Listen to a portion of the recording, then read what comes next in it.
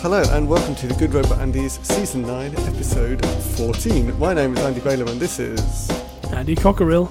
And together we are the Good Robot Andys. No, we're not even taking a run at that. That went really well from my point of view. That's going to be fun on the podcast when you try and edit that together. Yeah.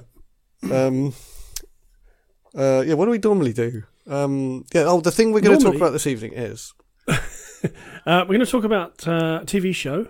Mm-hmm. that we've spoken about. Actually, we talk about probably every week on this podcast. Yeah. Do you think the listeners heard of this show? I think maybe they have in its different guises. But we're going to talk about season 11 of The Walking Dead. But not just season 11. No. We're talking about the second tranche of episodes that have just finished. If you're in the UK, they're on Disney Plus streaming service. Mm-hmm. If you're elsewhere in the world, I don't know what they're on. They're on whichever venal corporation bought the rights. But do we have any other business? I don't think so. We're going to talk about... Oh, no, you're going to talk about that later, the thing that you went to see. So why don't I talk about it now? And then leave the later section more pure. Yeah. Yeah, so this last week I went to see Tool. Probably my favourite band. Okay. At the O2 in London. It was absolutely amazing. I loved it. I pretty much love all of their music, and I especially like the latest album and one of their earliest albums, which is called Undertow. And they played a couple off Undertow, and they played plenty off the latest album. They've gone really prog. They're I like a bit of prog. They're still metal, but they're prog metal. The latest album is every track is like 10 minutes. Oh, okay, that kind of prog. Right, okay. Yeah. They're really awesome. I was worried about sitting down because it was seated, but actually everyone stood up in my section. Fortunately, we were right near the front in the middle because people on the outside were like just sitting, watching. I was like, but yeah, we were all standing up, and it's quite difficult to dance to, you know. There's like, it's all in like 11:15 time or whatever. Like it's so, but yeah, we were sort of jiggling around. So you enjoy the musicianship and the... Yeah, it was amazing. Yeah. It was unbelievably loud. I actually wish I'd brought earplugs. I've had ringing in my ears. I had a bit today. I've had some for a few days since then. Yeah, that's bad. Which is... When you get older, these are things you need to carry to a gig. Which is worrying me a little bit. Well, when you're younger, you should carry them to a gig, and then you don't have to worry about it so much when you're older, right? So. Oh, yeah, absolutely, yes. So, yeah, that's what I should have done, listener. Yeah. Now I have tinnitus in both ears and hearing impairment in one, so thanks very much, younger self. Yeah, so I should have listened. Wearing earplugs. I should have listened to you and taken some earplugs. I didn't think about the fact that... Well, I didn't know we were going to sit near the front, but I didn't think about the fact that the O2 is a very big venue, and they fill it with sound using some... The sound system is pretty good there, isn't it? Enormous speakers. Yeah. But I really, really enjoyed the experience. I decided not to worry about that once I'd arrived. It was too late. Yes, of course. And it was amazing. I think Tool are truly amazing. And excellent. It was particularly good because I went to see them a few years ago in London, and I kind of felt like they didn't want to be there. And I didn't really enjoy it. And this time I felt like they did want to be there, and I wanted to be there, and everything was right. It was amazing. That's always good. Yeah. Definitely. Yeah. So there's been some news this week about a thing that we occasionally reference on this podcast. Oh, yeah. I'll just do a quote, and then you can tell me what it is. Okay, well, it's not your job to be as confused as Nigel is. I saw this news as well. So Spinal Tap. Another Spinal Tap, which will either be awful 2024 or amazing. Yeah. They're all getting back together again. Sadly, drummer Rick Shrimpton has died recently, so he won't be involved in it. Or maybe he will in some form. Maybe it's all a joke. But the death of drummers is a running joke in Spinal Tap, so that's particularly poignant. Yes, one of them was he died in a bizarre gardening accident. And the other one was he choked on vomit. but we don't know whose vomit. And then one of them says, "You can't really dust for vomit." So yes, there's a new Spinal Tap. Rob Reiner is back on board directing. He's also playing Marty DeBerge, and the core three members are back. So Harry Shearer, Christopher Guest, and the other one, I can't remember his name, but I will get to it in a moment.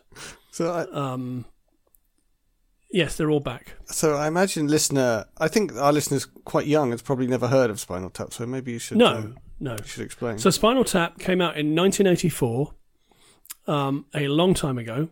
It was a spoof probably the first spoof rockumentary of its kind. So a documentary all about a fake rock band. So good.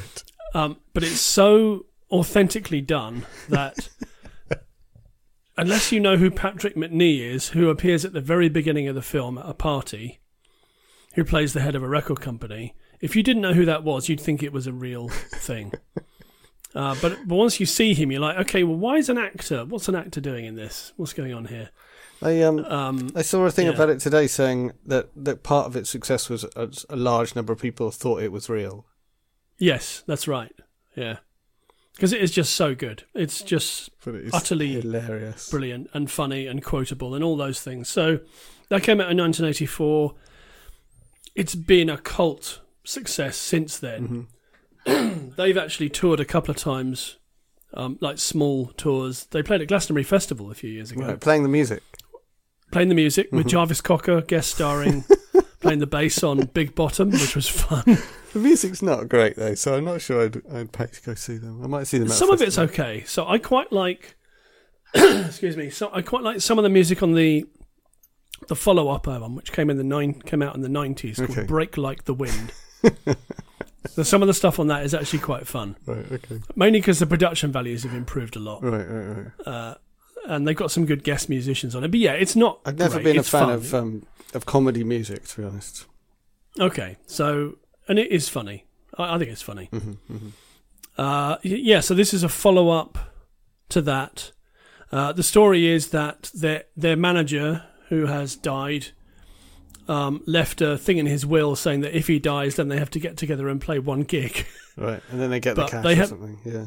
Yeah, exactly. Yes. So, but they haven't been speaking to each other since they split up. And they really don't like the documentary maker, right? So no, exactly. They don't like him either. So, but they all have to get back together and make this thing, which I think will just be amazing. Oh, that's a really good setup. So yeah, it is. I'm optimistic. Yeah, I'm really looking forward to it. So we've got a long wait though. I didn't even know that they were American for a long time. Right. I thought that they were all British actors until quite a long time after the movie came out. Yeah, I don't think I knew that. Mainly because their accents are kind of nondescript mid-Atlantic accents, so you just think they sound like musos. But they're a bit Brummy and stuff, aren't they? It's not a classic accent that an American would do. So yeah. No, not at all. I guess it's based on Iron Maiden or no? Who do I mean? Iron Maiden aren't British, are they? They are. Oh, are they? Are they? Maybe it is. I think they just sound a bit like the Stones, really. The Stones. When you hear Mick Jagger and maybe if you can understand anything that Keith Richards says these days, then.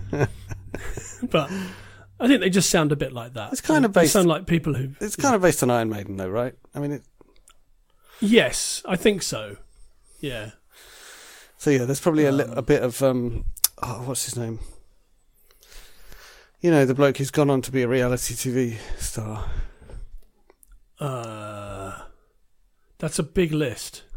Who's a like Brummy rock musician? Brummy. Come on, Brummy rock. You'll know it when we finally get to it. I don't know. A Brummy rock musician who's gone on to become a reality TV star. Yeah, they did a show about following around their family. Oh, yeah. Ozzy Osbourne. Yeah. Ozzy Osbourne. Yeah, Black Sabbath. Yeah. Yeah, but he's got a very strong Brummy accent. Yeah, he has. Even now. Sharon! Yeah. That kind of thing. Yeah, that one. Yeah. People like that don't change their accents. No. They don't have to. They can afford not to. So that's the other big news this week is that there's a follow-up to Spinal Tap. But we have to wait a long time. Yeah, 2024 that's coming out. Now, I read today in relation to that It's going on sale at Cannes. So the Cannes Film Festival. Mm-hmm. Films get sold, so for people to invest in. I see. Not for distribution, but for to make it. Yes, exactly. Right. But the rights are also available for the original film. So I think the idea is that whoever invests in it also has to buy up the rights to the original film and then distribute them both at the same time. So we might get a re-release, right? Which will be fun, right? Yeah. And might that be an incentive for some people if they get the rights to? Yes, definitely. I think that's why they're offering them. Yeah, that's why they're offering them both. Yeah. Smart. That's right. Yeah, I think so. Even if it totally bombs, you've still got quite a valuable asset. I don't think it will. No. No. I think it's going to be massive. Well, I don't think it'll be massive. I think it will do well. And then it will find its feet on streaming services and on the thing is disc forever, basically. There's a huge market of people our age with enough disposable income to waste it on like overpriced special editions and all that, where you really rake in the cash. Oh, absolutely, yeah. I would definitely. I think I've got 2 versions of This Is Spinal Tap on various formats, mm-hmm. So yeah, I'll just buy another one. I was on the Tool website just before I went to see Tool, and there were people on there begging them to release a vinyl version of their latest album, and saying things like, "I would pay any amount of money for this if you would release it." And they have released it, and it's like £100 or something. Yeah, it's insane.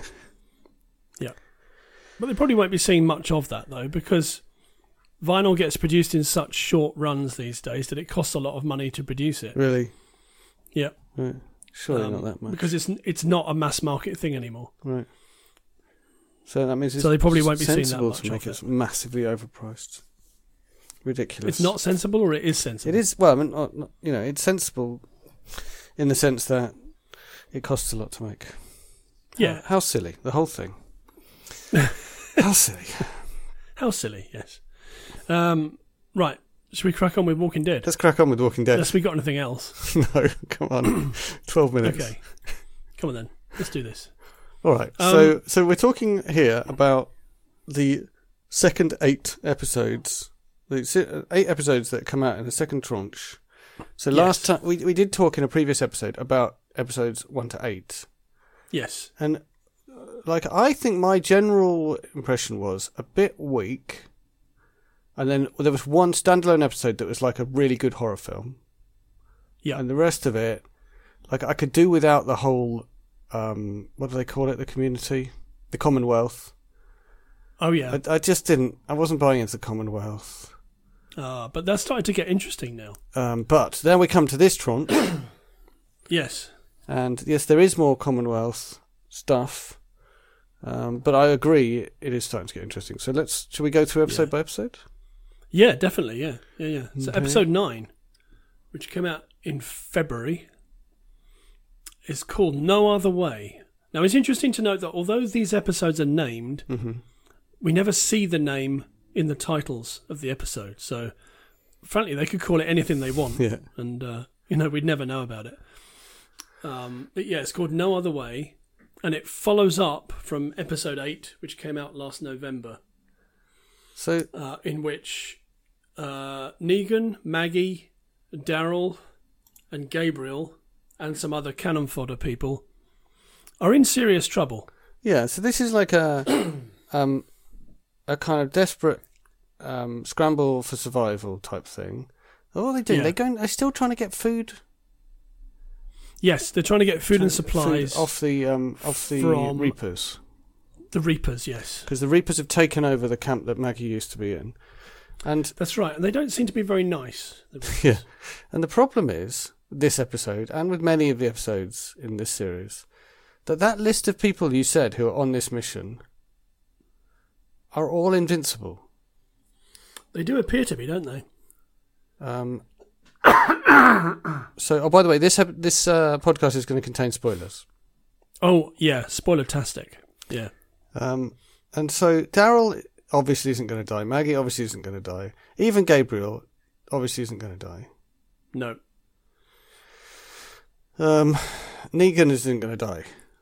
So what they do is in this episode they kill off one of the people who can die, Yes, who is Alden, who is one Alden. of Maggie's people. So I was fairly convinced that Maggie cared about him, but I just didn't care about him. Like, I don't know if that's because I'm too old, and I've watched the old episodes, and if I'd been watching more recently, I'd have got attached to him or something, but I don't know. There seem to be so many characters around who are, you know who they are, you know a little bit about them, but it's totally fine for them to die, so those are the ones that die. Yeah. Surprise, surprise. So that core does manage to escape. However, Maggie then does something that's very Maggie and shoots a bunch of them in the back, even though they were going to let them go. Yeah. But doesn't manage to shoot Leia. Yeah. Who is Daryl's ex from series 10, I think. However,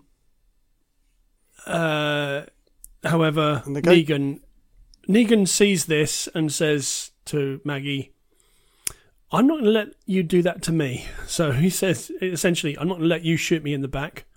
So he leaves. And he leaves the group. And meanwhile, Daryl notices, like, they all go off trying to find Leia when she runs off. And Daryl blatantly knows where she is, says some stuff out loud, like knowing that she can hear, but basically saying, I'm going to let you go. Because he still has some empathy for her. Yeah, I think that is misplaced empathy, though. Yeah. Well, I mean, I can see her point of view. It's just, she is an enemy now. That's right.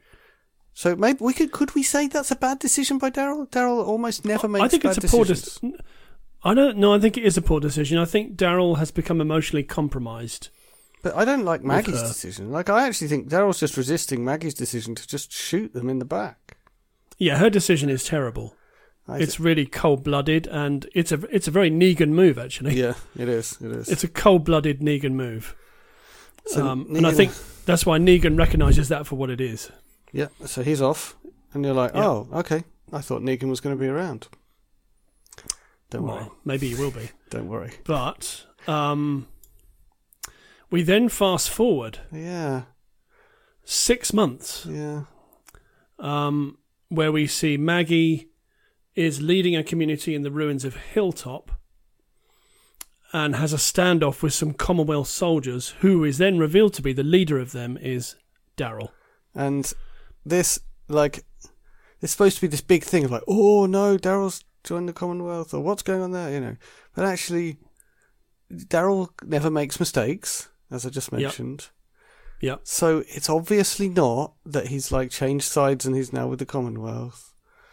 And the payoff for this that comes later in this tranche is just exactly what you expected. It's just like, yes, exactly. Yeah, it's not actually, So when I saw that flash forward, I was like, yeah, it's not going to be, is it? And then it wasn't. I was like, yeah, it wasn't, was it? And then it was slightly disappointing. That's right. So then we so let's move on to the next episode. Yeah. So this is episode 10. This is called New Haunts. Mm-hmm. And this is set a month after the Alexandrians entered the Commonwealth. Right. So where did we get to in the last tranche? Are they just agreed they were going to go into the Commonwealth? Yes. Yeah. Because it was all getting it was hard to survive. Yeah. So so Daryl and Rosita and other members of Alexandria have joined the Commonwealth. Mm-hmm. But much of the group is still struggling to fit in, which is understandable because they've kind of, they've had their own thing. Even though their own thing hasn't been that great, they're suddenly part of this much bigger picture that is quite authoritarian. Yeah, and has inequality, which is very, very much so. Very uncomfortable for... If you think about, for example, the Hilltop community, when they went through that whole thing of where... their leader. Maggie hanged their leader? Yes, their leader who was in cahoots with Negan. Yeah, and who was essentially like this kind of like there was inequality between him and everyone else, kind of thing. Oh, terrible! Because he was stockpiling loads of stuff. Wasn't he? Yeah. And so they kind of, that community has come through that experience and is completely. Even when Maggie was doing that, she was like, "This is the last time I make a decision like that," or something. And they become a very equal community. Yeah. So it's very, very difficult to fit into this odd place called the Commonwealth. Yes, absolutely. But here's something odd happens. So at a masquerade ball, which is held by the governor. So by the way, yes, this whole thing is very stereotyped and cartoonish, isn't it? Like the fact that they're having a masquerade ball is a bit weird. It is a bit weird, yeah. But I think the Commonwealth is all about giving everyone the world that they lost back. Yeah, exactly. Despite like even down to do you care what school people went to and things? Exactly. But despite the fact that it's this kind of East Coast waspish ideal of a life that some people may not think is ideal for them. And that's what I take from it, really. It reminds me very much of, there's a book by Tom Wolfe called The Bonfire of the Vanities. Mm-hmm. Very famous book. Yeah. Which is all about rich, white, Anglo-Saxon Protestants in New York.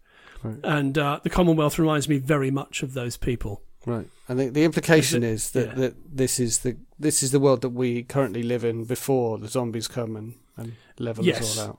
They're trying to recreate...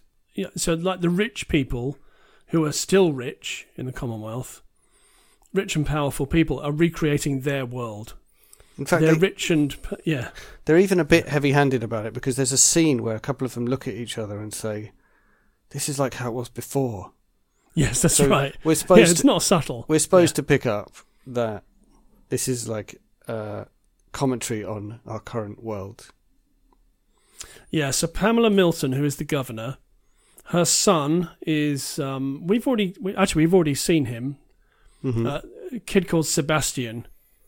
Yeah, who is a kid with, one, right? Who Eugene with breathtaking self-esteem issues.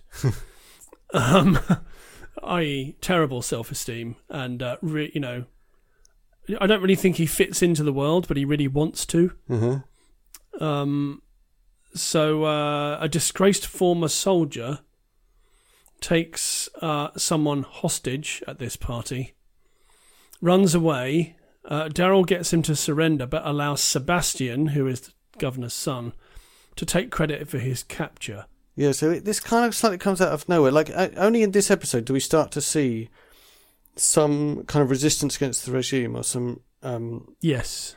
There's people working as waiters and waitresses at this ball, and there's a little murmur of dissatisfaction from some of them. Inequality. Yeah, absolutely. And there's clear inequality. And then this soldier... What does he do? He tries to... Oh, yeah, he takes the bloke hostage, and he just wants a chance to speak to the governor about the fact that he was dismissed, I think. Yes, exactly. But that doesn't work out, so he kind of flees with the thing. And then, Daryl being Daryl never makes any mistakes and talks him down. But then has to say that Sebastian did it. Because Sebastian is very, very powerful. He chooses to. He chooses to do that in order to surrender, in order to succeed in this society. Yes. Yeah, because I think if he'd taken credit for that, which would have been perfectly fine, that would have set himself against Sebastian, which is a fight he can't win. Yeah, so he chose, like, this is the society I'm in. I'm gonna in the same way he got himself in with the Reapers, he's gonna get himself in with the Commonwealth. Yeah. So that is... So in this episode, we start to see the underbelly of the Commonwealth. And we start to see stuff that I alluded to in the last set of episodes, in that there's something funny going on underneath the covers in this place. Mm-hmm. Mm-hmm. There's something really weird going on that we haven't seen yet. Mm-hmm. That I think is to do with recycling bodies. Right, so you're still on that, are you? Yes, I mean that may come to nothing, but I think that's what's going on. That hasn't come up yet in this whole tranche. I mean, it may come to nothing. I mean, I think the secret of this place, in my opinion, is just the inequality, right? And it's just supposed to be. It's aimed at our current society and saying, "This is what we're like," and I think that's the point of it. Doesn't mean they won't do something else as well. Now, this next one, and in fact, I think all of the ones with Eugene in are super annoying. I mean, Eugene has always been, at best, on a knife edge between being annoying and all right. But in this, he's just like lovelorn and pathetic and whingy. That, you know, if this were in the movie Airplane, it would just be a line of people queuing up to slap him round the face and say, "Pull yourself together." So Eugene was the one who initially contacted the Commonwealth using the radio. Yes, that's right. The person that he contacted was called Stephanie, and they spoke to each other secretly on the radio for a long time. And for some reason I never understood, didn't tell anyone, and then once it had become a secret, it kind of stayed a secret, and they weren't supposed to be giving away their position to other people, right? So that's why it might be not okay to speak. But anyway, they became friends and even kind of fell in love. So now he's met Stephanie at the Commonwealth. Yeah, that's right. And he then tells her that he loves her. Yes. She shortly after tells him that she loves him too. I don't know why. No, it doesn't make any sense. It doesn't make any sense. But then she disappears. And then is this the one where he's like a private detective? Yeah, this is Eugene. This is Sweaty Eugene, private detective. I mean, I could barely. I may have been tired, but I don't remember much of this episode. I may have been mostly asleep. It's not the best. But he tries to find out what's happened to Stephanie. And he kind of blunders around and gets caught looking in people's houses a couple of times. And somehow, despite being utterly incompetent, he stumbles upon the truth. I don't know how he does it. Which it turns out they weren't really trying to hide or something. I don't know. Yeah, not at all. No.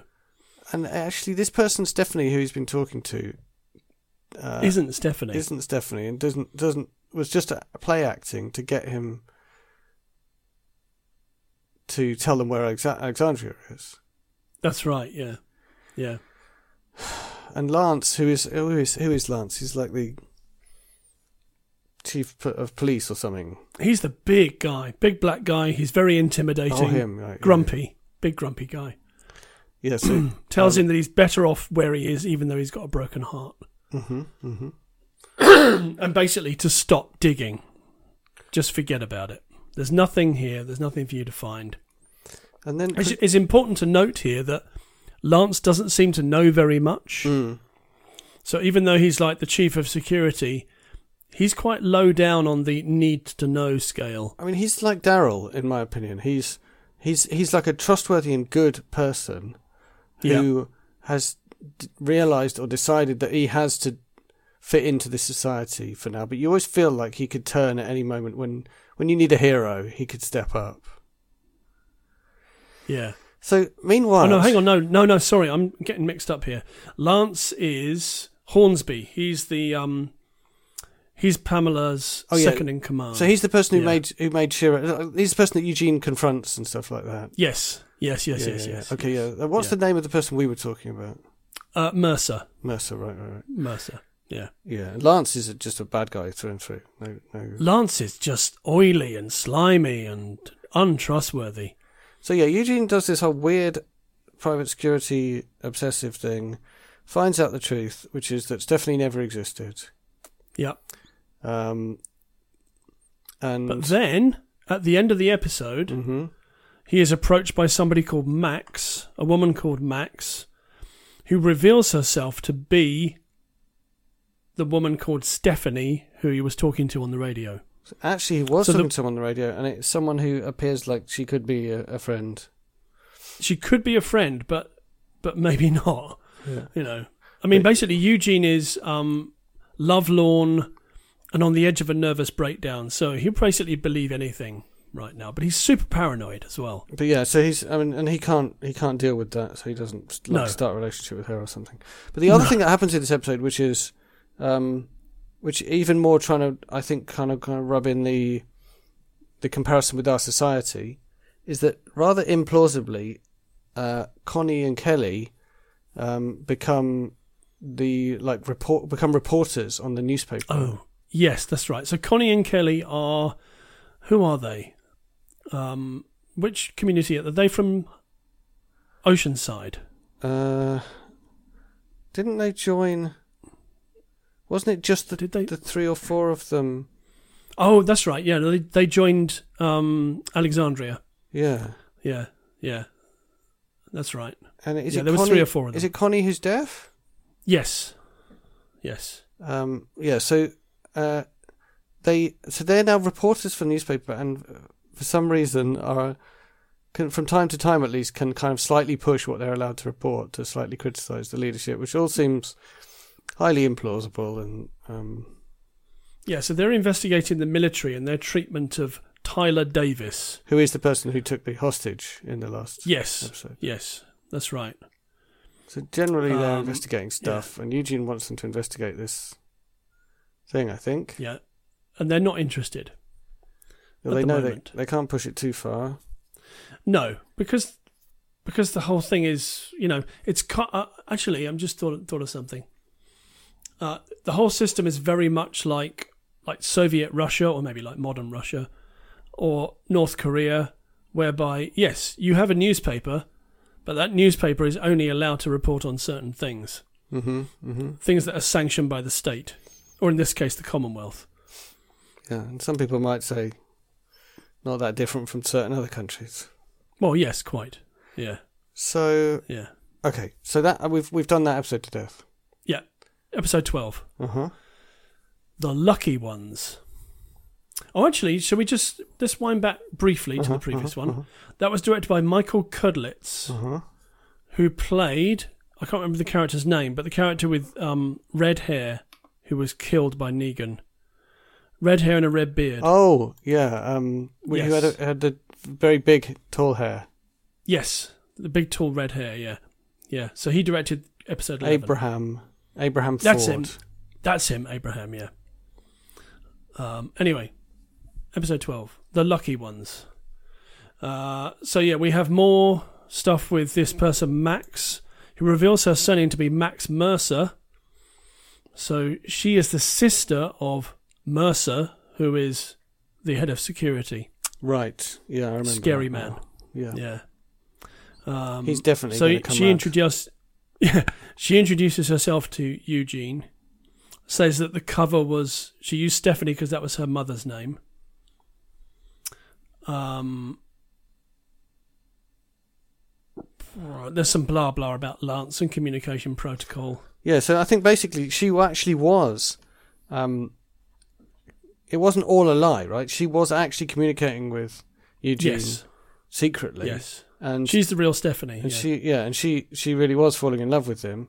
But when he arrived and he saw her with this other person, she kind of backed off and thought he wasn't interested, kind of thing.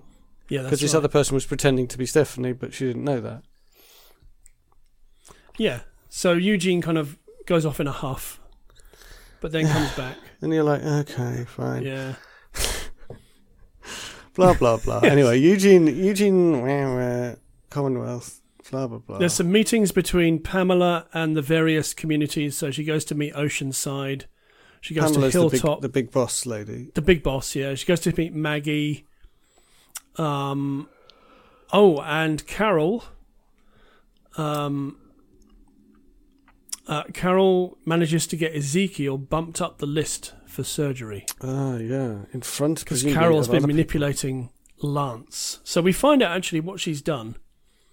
So she went to a building that's outside the Commonwealth and picked up, I think, some booze, maybe some whiskey. Yeah, no, it was wine, I think. It was wine. Vintage wine, because she overheard Pamela criticising someone about how they were running out of decent wine. That's right. So she goes and gets it and brings it back to Lance and says, actually, there's something you can do for me. And Ezekiel gets bumped up the list. Yeah, and some other people don't get their treatment that's presumably life-saving for them as well. But we don't. In fact, we meet Yumiko's brother, who has the worst British accent since Dick Van Dyke in Mary Poppins. In fact, he actually makes that sound pretty plausible. It's awful. I mean, really, couldn't they have found an Asian British actor to play that role? Or at least get the man some coaching for a while, dialogue coaching. It's dreadful. Okay. I didn't notice it particularly. It's really bad. So, so one thing that happens in this episode is that Pamela, the big leader, goes to Oceanside. And given how shy Oceanside were about meeting anyone, I'm really surprised that that they give away the location of Oceanside. Yeah, that is a surprise, isn't it? I guess that everybody's feeling the pinch of not much in terms of resources, and thinking that they do actually need to talk to the Commonwealth about membership. So the situation is that Alexandria have gone in, they've gone all in. Yes. Oceanside seem like they're going to trade with them, I think. Yeah. Oh, no, don't they say we'll do whatever Maggie does? Yes, they do. And then Maggie is still at Hilltop, and she is refusing to cooperate. She is suspicious of the Commonwealth. Yeah, she is suspicious of them. I think she's quite right to be suspicious of them. However, although Pamela is kind of philosophical about this, Lance is getting frustrated with Maggie. Is this the episode where something weird happens with Lance towards the end, where I couldn't figure out whether he was like trading people as slaves or something? Oh, yes. Something funny happened. That, yeah. So Lance goes to there's these people who are trading with the Commonwealth. Yeah. And Maggie points out that they are scamming them. Or that the people are scamming the Commonwealth. Yes. Right, yeah. right. And that's another thing that she does to get in Lance's good books, basically. And in that episode, there's a callback, or at least a reference to Ghostbusters. All right. Yes. So the guy that Maggie points out is scamming them, he gets arrested by the troops, and he then shouts out, he says, "Hornsby, you mother puss bucket!" And that is something that I think it's Bill Murray says about when they meet the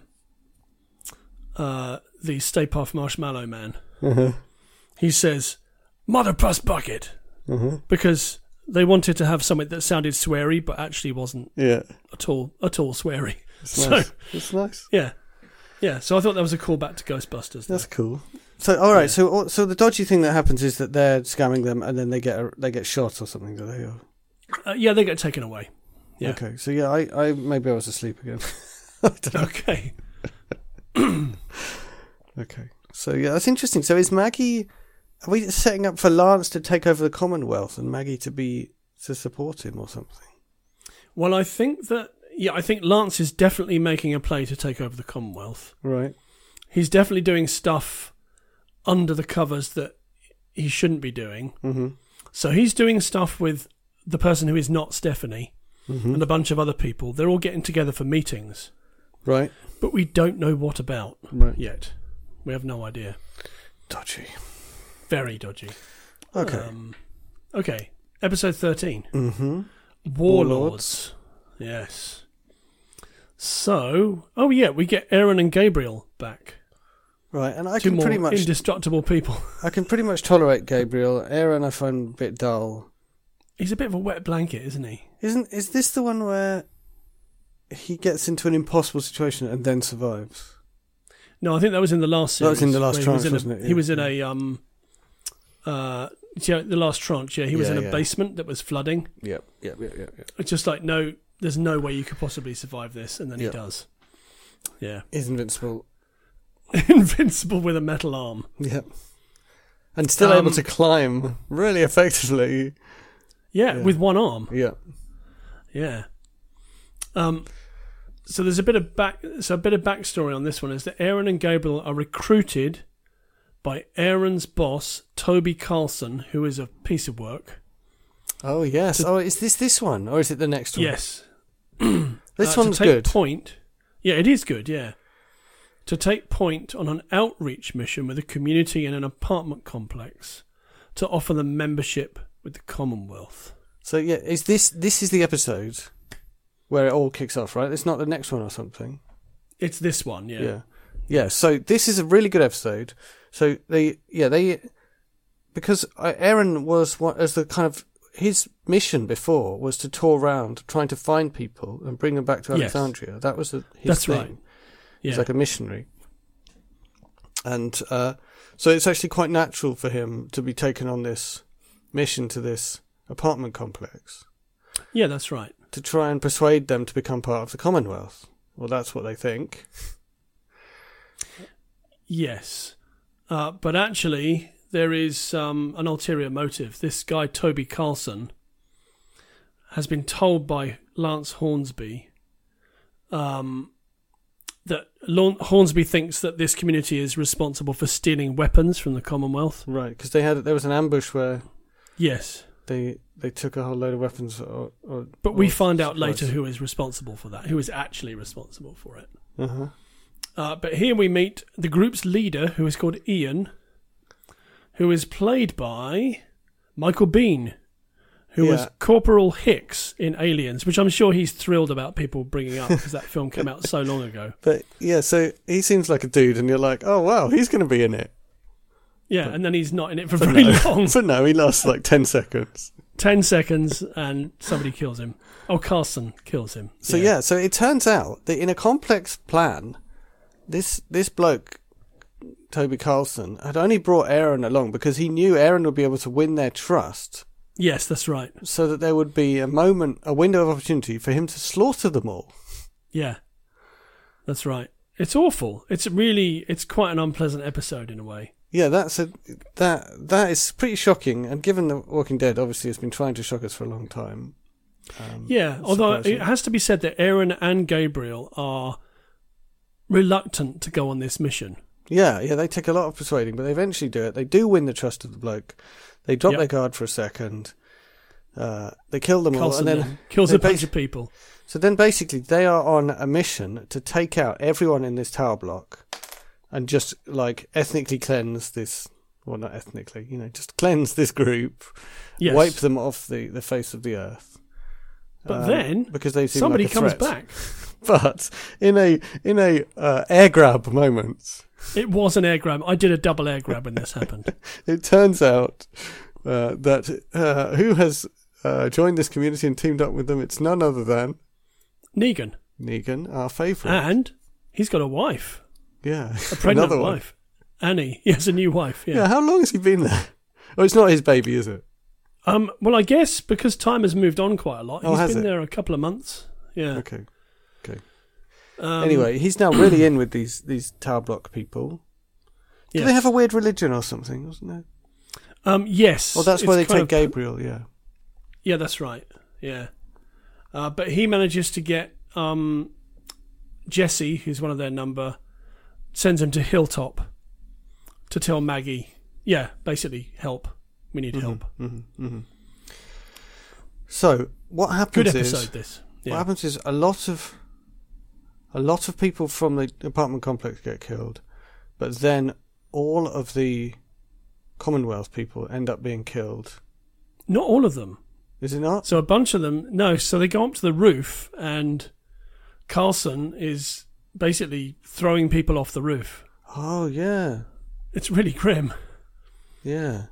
Because he wants Gabriel and Aaron. He says, you're going to kill one person every minute until you tell me where they are. But then eventually someone stops him. Yes. What happens? I can't remember, actually. Yeah.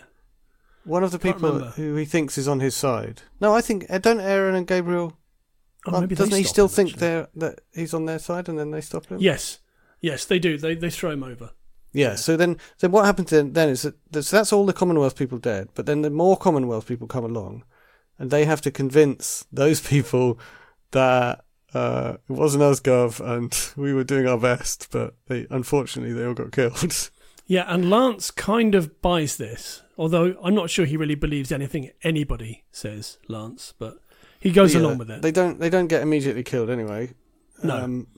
So Carlson's dead. A load of people from the office block are dead, but Negan and his wife are not. No. They are not. That's right. So they've sent for help from Maggie, and Maggie comes back to fight them. Yep. I don't remember what happens then. Well, I think we move on to the next episode. So this is episode 14. Right. So by the way, so just generally comment on episodes. That whole thing in the apartment complex is solid. It's tense. It's cool. Yeah. Negan is right back on form as this kind of person who's prepared to do anything to protect his people, and it's a great episode. But actually, when you say anything, he does spend a lot of the time just making good decisions and being very quiet. Yeah. He's become a different character. Yeah. This is kind of the next step in his arc we saw his backstory before, and then he became this very loud, brutal obnoxious leader. Yeah. Then he became a kind of penitent prisoner, and now he's just this kind of solid, good guy who makes good decisions and is prepared to take the difficult decisions. And yeah, I think actually he's become an anti-Rick, because I think Rick made some very poor decisions. Right. And I think Negan makes better decisions than Rick did. Oh, but Rick was in a different phase of The Walking Dead, right? Because Rick was in the we need to preserve our humanity phase. Yeah. But that's gone now. I think we're kind of beyond. We understand people need to be killed, and we need to move on. Yeah. Okay. Episode 14. Mm-hmm. The Rotten Core. So this is where I saw the episode title. I felt like it did come up somewhere because I saw it, and I thought, "Oh, finally, Andy C's thing is gonna be revealed." But it doesn't really, does it? No, I don't remember what happens. Not really. So in this one, Sebastian, who is Pamela's son, he forces Daryl and Rosita, who is also a Commonwealth soldier. Speaking of Daryl and Rosita is a classic example of someone that we kind of know, and we've kind of become slightly attached to her, but somehow not really. So I could definitely see her dying. Yes, I think she probably will. Yeah. I mean, she was with Abraham. Yeah, she's been around Eugene. Long enough. She's been around a long time. We ought to be attached to her by now. But actually, they haven't given her any decent... there's been a couple of episodes where stuff's happened with her, but they haven't given her enough to really feel that she's a character that they won't kill. No, I think that's fair. They should be killing the proper characters and not making these half characters. Anyway. So he forces them, I think basically blackmails them, to go and get some money from a Walker-infested house. Yeah, it is quite solid, yeah. Yeah. Yeah, so they because his mother has cut off his credit line. Poor baby. Yeah, so he forces them, and they have to do this essentially suicide mission to try and get into this house that is completely infested, to get into the safe, to get some money or something, I guess. That's to get money, yeah, for him. Yeah.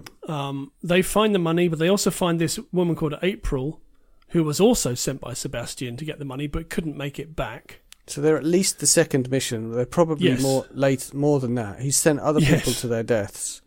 That's right. So he's not a nice person. They make it out, but then Mercer turns up.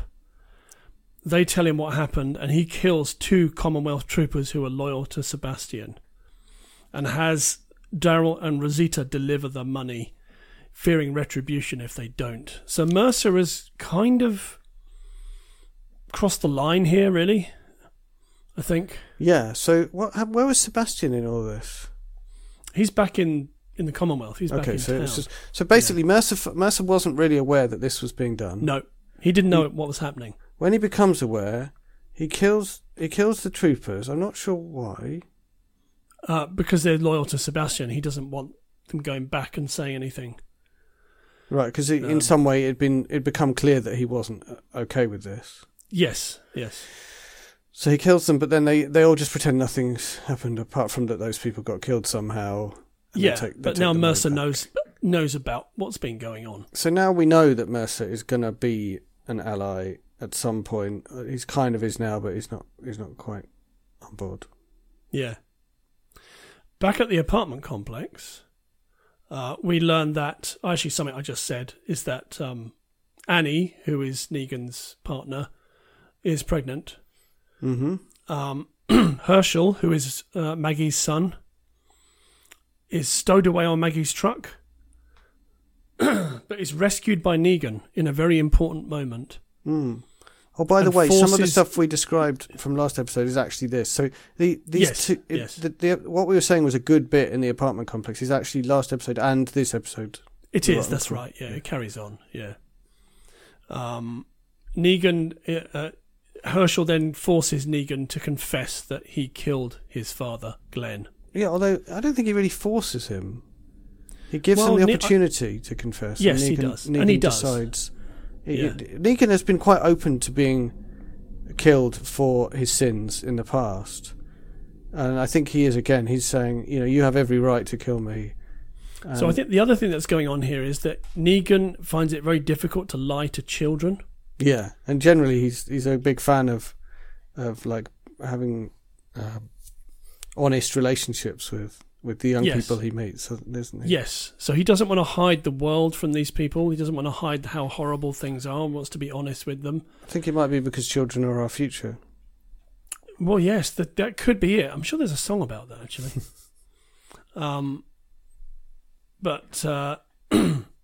So this is where Carlson is killed. He's thrown off the roof, but he's still alive. Yeah, so that's where, that's where that whole thing happens. And then it's revealed that that Leia was the one who raided the Commonwealth caravan. Yeah, so stole the weapons. It wasn't the apartment complex people after all. No. They were innocent and they've been kind of mostly slaughtered by this Carlson bloke who's now dead. Yep.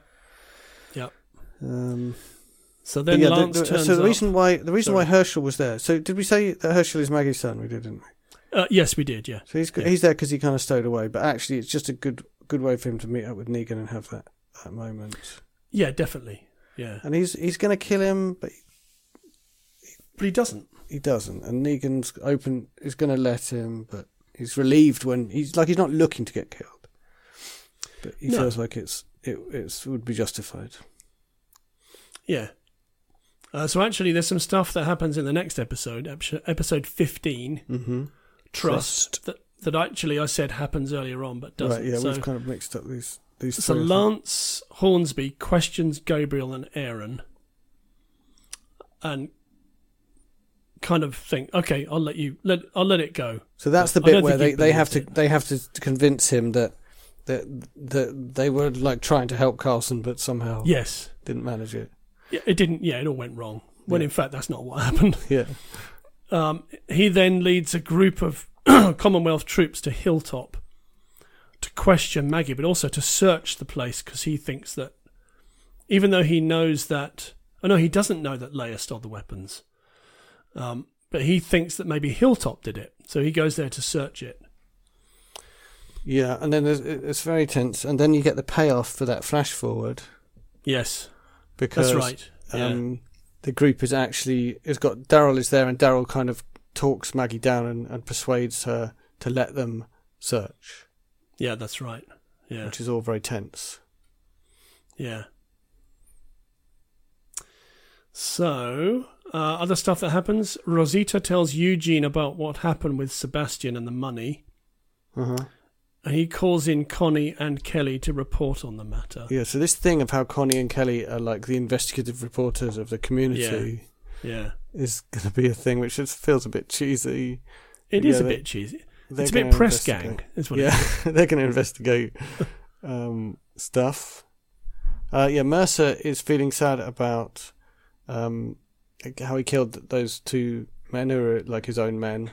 Yep. And he's got together with Princess, which I'd forgotten, but that's what it says here. Oh, that's right. Actually, Princess has become less annoying in this. Yeah, I mean, if you moved in a random direction from where she was, there was only one way to go. less annoying. Yes. Yes. Yeah, she's just become a normal character, like ripe to get killed at some point. Oh, definitely. Yeah, cannon fodder. Because you know who she is, you know a bit about her, you're supposed to care, but you don't. Also, Ezekiel, inspired by, being free of his tumour, opens a secret clinic for people who are far down the list. Ah, yeah. Recruiting Yomiko's brother to help. The old Cockney Sparrow. All right, mate. Yeah, and he talks like. Let me try and read a sentence. After realising it is hopeless to negotiate with Maggie, Lance begins to plan an attack on Hilltop. That's nothing like how he talks. I think he's fine. No, maybe not. No. So what else happens? So who's April? April was the woman that Rosita and Daryl found in the house when they went to get the money. Right. And there's something about a list here. Yes. So somewhere along the line, Connie and Kelly have ended up in possession of a list, which turns out it's like a kill list. Ah, okay. That's interesting. That's my understanding. Yes. That people they want to get rid of. Yeah, people who want to get rid of are on this list. So that's why Sebastian used them to do the suicide mission, stuff like that. But didn't expect them to come back. Yeah. But of course it's Daryl and Rosita, so they're bound to come back. Yeah. Although because they're indestructible. Yeah. Although April didn't come back because she actually died while they were rescuing her. Yeah, she did, but she was still alive. She just couldn't make it back. Yeah, exactly. So that's the secret. The secret at the heart of this community, I think, is that they have this kill list and they're prepared to kill people who are inconvenient. Okay. Yeah. Which Connie and Kelly are making themselves very much that part kind of person. Yes. Along with all the rest of our characters. So, final episode. Mm-hmm. Episode 16, Acts of God. So, after realising it's hopeless to negotiate with Maggie, because she's an immovable object, Lance begins to plan an attack on Hilltop. She then leaves Herschel in the care of Negan and Annie. Yeah, so this is she confesses something to Negan. What does she confess? So she thanks him for saving Herschel. Yeah. And she says, I'm beginning to trust you. The thing is, he's so obviously trustworthy, and especially, even she knows, or we know, at least we know, that he has this weakness for young people. So we know that above everything else, he will protect Herschel. So we know, as an audience, that he's utterly trustworthy, and somehow Maggie's picked up some of that from us. Finally. Yeah. So even though she might want to kill him, she knows he's it's safe hands to leave Herschel with him. Yes. So we should say, actually, either in the previous episode or the one before that, Lance meets Leia and says, I've got a job for you. Right. And that job is for her to lure Maggie away from the colony and kidnap her. But of course, Leia's not trustworthy. But anyway, that all happens in this episode. Right, I don't remember any of this. Okay, so elsewhere, Daryl, Aaron, and Gabriel are betrayed by the Commonwealth soldiers, who were ordered by Lance to eliminate them. Okay, so Lance didn't believe them after all, no, and wants to kill them, but of course they're indestructible. Aaron is wounded, but they do escape. Mm-hmm. Yeah, they manage to take them out and escape. Leah takes Maggie to her old cabin, so that's a cabin that we saw in episode in series 10. That cabin has become a bit of a mainstay, hasn't it? It's become a bit of an Evil Dead cabin, actually. Yeah. And so Maggie gets free, and they have a fight, and Leah. Yes. And Leah overpowers her. Oh yeah, now I remember. So it's like, okay, Leah's going to kill Maggie, but Maggie's indestructible, so blah. And then the door bursts open. In walks Daryl. Here comes Daryl. Yep. Who summarily executes Leah with barely a care. Now, you see a moody shot of him later where he's obviously thinking about how he killed her. But it's a classic example of Daryl. When it comes to the crunch in an emergency situation, Daryl will pick the side that we as the audience know is the right side, and he will fully commit. So we know. Right. So I thought Leah was going to be the big bad in this series. Yep, me too. Yeah. And then she's just blam, gone. She's gone. Yeah. So I read about this episode on the internet, mm-hmm. and I was reading. The producers were talking about Daryl's attitude towards Leah, mm-hmm. and they said, "Yeah, we did talk about putting some dialogue in there, but actually, we felt, and also Norman Reedus felt, that he didn't have anything else to say to her." Yeah. So it's like, okay, she's done. Yeah, that's the thing. He gave her a chance, and he might or might not regret that decision, but it's clear that decision didn't work out. So the good, trustworthy Daryl, he just eliminates her from the picture because she's not friend, Maggie is friend, and we move on. Yep. And then we get a shot later on of Daryl making no facial expression, but the camera stays on him. So we know that he's a bit sad that he had to kill. A little bit sad, yeah. He had to kill someone that he's essentially had a long distance love affair with for several years. So Maggie and Daryl escape, Lance and the soldiers approach, and then Daryl, Maggie, Aaron and Gabriel rendezvous with Negan, and they're preparing for war against the Commonwealth. Max investigates Pamela Milton, assembles some members of Alexandria to post an article in the newspaper about the lies. But then Lance and his troopers take control of Alexandria, Hilltop and Oceanside.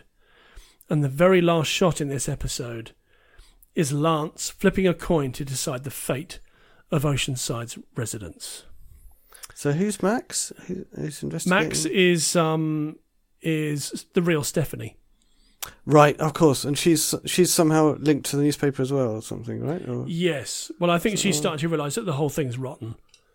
Or something, and, and I think so is her brother as well. Oh no, yeah, she's found something out. Yeah, and then she gets Connie and Kelly. She's trying to get them to write an article. Yeah, and they actually do write an article and post it around the place or something, don't they? Yeah. I think her brother, Mercer, is also feeling that the place is rotten. So it's all set up. Yeah, I mean, he clearly is here. So it's all set up for the last 8 episodes to be a kind of a war against the Commonwealth. So I will make the comment that Leah's death like that, unless it turns into something else later, kind of completes the cycle of that. But you remember the boring episode where Daryl and Leah get together... In episode 10. Season 10. Yeah. Yeah. It was one of the standalone episodes that was a bit weird. And it's like... It's kind of episodic, and it doesn't particularly feel like it's going anywhere. And I was thinking, well, at least the point of that was to set up this thing where she's like the big enemy, and that Daryl will really struggle with the fact that he eventually has to destroy her. Yeah. But no, she's going to kill Maggie, so he just kills her and then walks away. You mean Leah? Leah. She's going to kill Maggie. Oh, yes. So yeah. So there was no point. There was no point in that not very good episode. You know, like the whole first tranche where she's the leader. She's working with the Reapers. All it built up to was this, and then if there's no further payoff now, and Daryl's just fine about it, it all seems a bit pointless to me. Yeah. So, I think that the final 8 episodes are going to be pretty exciting. Yeah. So there's going to be a war with the Commonwealth. Now, I wouldn't be at all surprised to see Rick coming back. Oh, really? In the latter part of the final tranche. Yeah. Really? Yeah, I think we'll see a return. Yeah. Wow! In order to set up the films and stuff. Yes, but also to close the loop with the World Beyond story. Right. Which is another big organised community. Right. Yeah. So the theory is that the community that's in the World Beyond is the community where Rick Grimes is now. Okay. Yeah. So that's the theory. Okay, so I had no expectation of Rick appearing, so now I'm a little bit excited. I mean, that's my theory. It may be completely wrong. Yeah. It might be that he turns up and just and does the equivalent of shooting Leia, just like saves the day. Yeah, maybe. Yeah. But I think, sort of summing up this tranche of episodes, there's some very strong stuff in here. Yeah, I would say it's considerably better than the previous 8. Yeah, I think, I can do without the moping Eugene. Yeah. But when you get away from those episodes and you get into the stuff with the apartment building and the stuff with Hornsby being thoroughly evil, there's some very good stuff going on here. And I think The Walking Dead is at its best when it's allegorical about society as it is now. In a really heavy-handed way. In a really heavy-handed way, but I do enjoy that. Yeah. And it's also at its best when someone like Mercer is like struggling with who's in the right and who's in the wrong, and then they change their mind to agree with us, the audience, and you get to just watch the payoff of that. That's right. So that'll be all good. So some news about The Walking Dead. Uh-huh. So the Daryl and Carol series is no longer a Daryl and Carol series. Okay. So it was due to be set in Europe. Oh. Which is interesting because the end of the World Beyond series is set in Europe as well. Oh, really? In Paris, in fact. I might need to... I think you need to watch World Beyond, and so do I. Pay Amazon so I can watch The World Beyond. You can always cancel it again. Yeah, maybe I'll buy a DVD instead from Amazon. Probably. So because of that setting in Europe, Melissa McBride says no, I can't do that. Okay. So it's now solely a Daryl show. Okay. I mean, where has Daryl's character got to go from here? What, grunting and being grumpy and being invincible and always making the right decision. Yeah, I see nowhere for that character to go. No. And one of the most interesting things about him, I mean, I love him, but one of the most interesting things about him was the Carol thing, because she was at least able to criticize him in a way that actually stung, or Yeah, but also Carol does the exposition because she actually speaks. Yeah. Daryl grunts and shoots people and makes good decisions. Yeah. Generally. And it's just awesome. Yeah. The other thing is that, I didn't know this, but actually it does make sense, is that they used to shoot on 16mm film, presumably super 16mm with sound, but they now shoot on digital since COVID-19. Okay. So they do post-production techniques to make it look the same as 16mm. Okay. So bit grainy. Right. Which kind of makes sense, because I think The Walking Dead has always had that kind of 70s/80s aesthetic about it, which makes sense because it's shot on 16mm. So, yeah. I love the way it looks. Yeah, it's great. So, so things that are happening in the Walking Dead universe, there's going to be the last tranche. That is the end. There's this spin-off series. There's already a spin-off series called The World Beyond.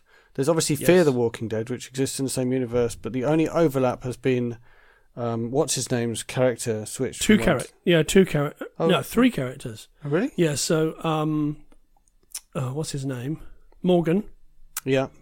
Also Dwight from the Saviors, and his wife Sherry have also crossed over. Okay. Yeah.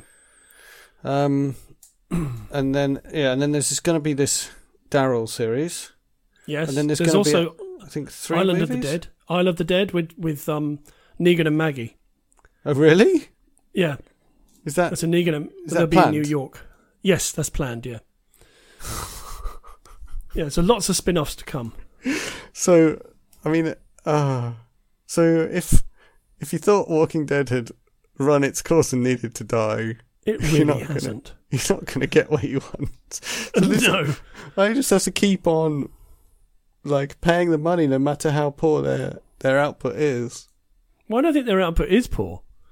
No. It doesn't. I mean, like, for example, Fear the Walking Dead, I feel like, completely successfully said, we're just going to do this again, and it's going to be just as good as the first time. And and it was. And it is. Yeah, it is. Yeah. In fact, I think some of it's a lot better. I think it's pretty solid. Yeah. What was I going to say? Yeah, there's only 2 series of World Beyond. It's a limited thing. Have they decided that's it? Yeah. Yeah, 2 series and done. Yeah. Okay. But yeah, there's 3 movies to come as well, so... yeah. Lots more. If they actually make them. But I think, I hope they do. That will have Rick Grimes. Yes, so they're Rick Grimes-centric movies, yeah. So which is great. That was interesting. They just carried on without him. Yeah, and it works without him. It kind of worked. I mean, Maggie is really, really strong. So when they had Maggie, you could see how they could carry on without Rick. And Negan also really strong. So, but I mean, as a baddie, you can't carry the whole series. But no. And Daryl. And obviously Daryl and Carol. But they haven't driven the storyline much over the last few seasons, have they? No. I think that I think that it's this last series and series 10 have become more of an ensemble with the lack of Rick. And it was always an ensemble. And yes, I could do without the disposable characters who you half know. Because you know they're going to die. There's a lot of characters. I actually think Daryl and Carol are brilliant. I even kind of look fondly back at that fairly rubbish one-off episode where they just get in a grump with each other. I quite like that one. Yeah. It was a bit dull, but I do like their characters. Where Daryl grunts even more than he does normally. Yeah. It looks more sweaty than normal. And Carol tries to catch a rat. Oh, that's right, yeah. Yeah. She loses it a bit. I really like it when Carol becomes fixated on something. Yeah. Yeah. She's got a kind of OCD aspect to her, hasn't she? She gets really fixated on something and has to complete a task to its absolute nth completion. Carol is an example of how genre stuff can sometimes lead into interesting places. I always felt like the reason why the Alien series is so interesting is because horror films always have a female survivor, and then that female survivor became like a female action hero, and that was like yes. Only because of that first kind of really boring stereotype did they end up in this second place, which is also really cool. But similarly with Daryl is like a survivor of domestic abuse. Yeah, he is. Are you talking about Carol? Sorry, Carol. Carol. Is a survivor of domestic abuse. Actually, Daryl is too, for that matter. Daryl is too, yeah, I was going to say, of his brother. Yeah, and she is, and probably their father. Dad, yeah. But yeah, Carol has gone through serious, proper character development from that kind of victim-type role. I mean, I guess it's what you get in soaps, right? Characters just stick around for a long time, so they end up going through a lot of things. But she's been through a lot. She's pretty cool. She's she got married again. She got divorced. Yeah, she got kicked out of the community, and she got welcomed back in. Welcomed back in again. She did, and she got kicked out for doing just something awful. Yes, really awful. But she's still a character that we can understand and sympathise with. Yeah, definitely. Yeah, I think she's pretty amazing. So, that's a long pod, but I think we've covered. I think we've covered them all. Yeah, all those episodes, and our expectations for the next 8. Yeah, absolutely. Yeah. So, I won't ask you the question because I think it's just Walking Dead, isn't it? Yeah, it's the Walking Dead. What have you been watching? Anything else? What have we been watching? We've we almost finished The Stand, which is a Stephen King adaptation. That's very good, very very good. We've been watching. We finished This Is Going to Hurt on the BBC. Oh, yeah. Which was excellent and infuriating and irritating in all those measures, in which, our hero, in quotes, got away with it. Yeah. When in fact he really shouldn't have done. He should have been struck off for doing what he did. But he lied to save his own skin. But he's kind of an endearing character, so I feel very conflicted about everything that happens in that show, but it is very well done. Yes. Very well done. We finished that. We've started watching a show. No, let me think now. We've got a couple of new things on the go. Mm-hmm. Oh yes, Life After Life, which I think you watched a bit of but didn't get on with. That's about the woman who comes out of prison. No, that's Life. Oh, I don't know then. No, I don't know. So what that Life is. After Life is about the woman who keeps dying and then coming back. Not coming back, but relives her life again. Okay. That's on the BBC. That's very, very good. Okay. Yeah. I recommend that. I haven't seen Life. I've heard that's good though. Yeah, we watched a couple of episodes of that, and it was too depressing for the wife. Oh, okay. Yeah, is that the one with Daisy Haggard? Maybe. Okay, that's also on the BBC. Yeah, we enjoyed. It's on the BBC. We enjoyed that. We started watching Chivalry. Okay. Which is on Channel 4. That's with Steve Coogan and Sarah Soleimani, which is all about a dodgy, rather misogynistic movie that gets taken away from the director and given to a female director to finish. Okay. And all of the stuff that goes along with that, with like the producer who is played by Steve Coogan. Mm-hmm. It's very good. It's very movie industry, so I enjoy it a great deal. Right. Other people's mileage may vary. We've been watching a show called Love Life on the BBC, which is an anthology. So each season is different characters, but they're all kind of the same kind of thing. It's about love life, people meeting and having, a love life, affairs and that kind of thing. That's very good. Right. What else? No, that's about it, actually. We've been watching quite a lot at the moment. I've been rewatching for me some of the early episodes of Green Wing with my daughter. I love Green Wing. I mean, It's quite rude, though, isn't it? It's hilarious, but it's filthy. It's so filthy. I was just thinking of some really filthy stuff that happens in it and thinking, you've been watching that with your daughter? Yeah, that's been pretty painful. But it is so funny. I think particularly Michelle Gomez says some absolutely filthy things in that show. Who's that? The who is she? Is it the head of HR lady? Yes.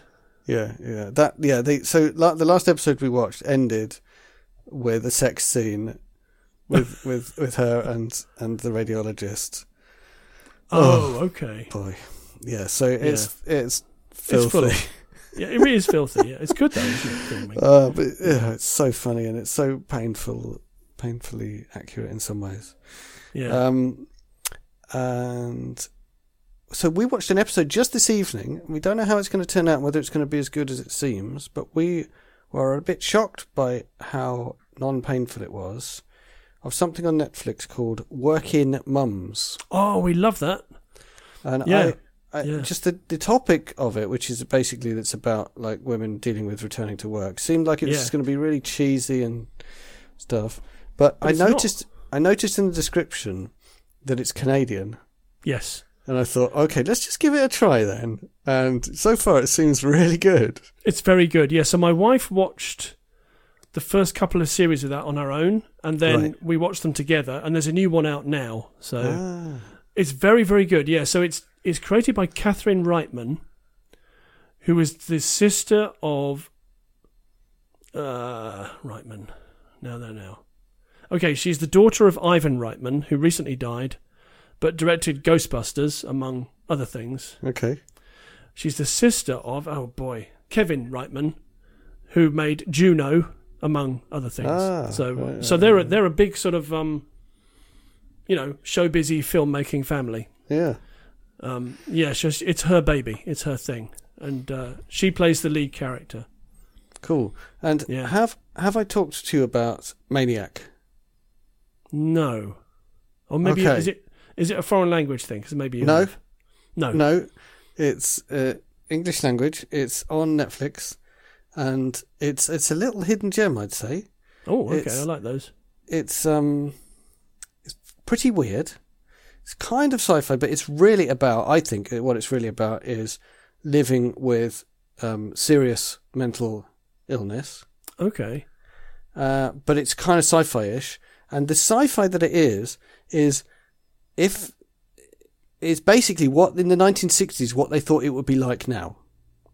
Right. So they have lots of kind of sci-fi type stuff, but their computers have all got green screens and flying cars, maybe. Yeah, I think there are flying cars, but they're maybe not. But anyway, and the styling is very 60s, and the intelligent computer looks like a big bank of computing screens. Of course, because that's what they had then. Yeah. With lights, flashing lights and stuff. So the style, you will love the style. It's visually very nice. And the topic is essentially some people are kind of forced into this or tricked into this drugs trial, which makes weird things happen. And this is called Maniac. It's called Maniac. Okay, I like the sound of that. I have to look that up. And I would say, basically, if you liked Russian Doll, I think you'll like Maniac. Okay, well that's good. Yeah, that sounds good. We haven't started Russian Doll yet, by the way. The second series? No, not yet. No spoilers. Yeah, we watched the second series, actually, and it was awesome. When I've watched that, we should do series 2. Yeah, let's do it. Yeah. Cool. Got any plugging? No plugging. Do you have any plugging? I got no plugging. We've been going on long enough. Okay, let's finish it there then. Okay. Cool. Thanks a lot, listener. Thank you very much. See you next time. Goodbye.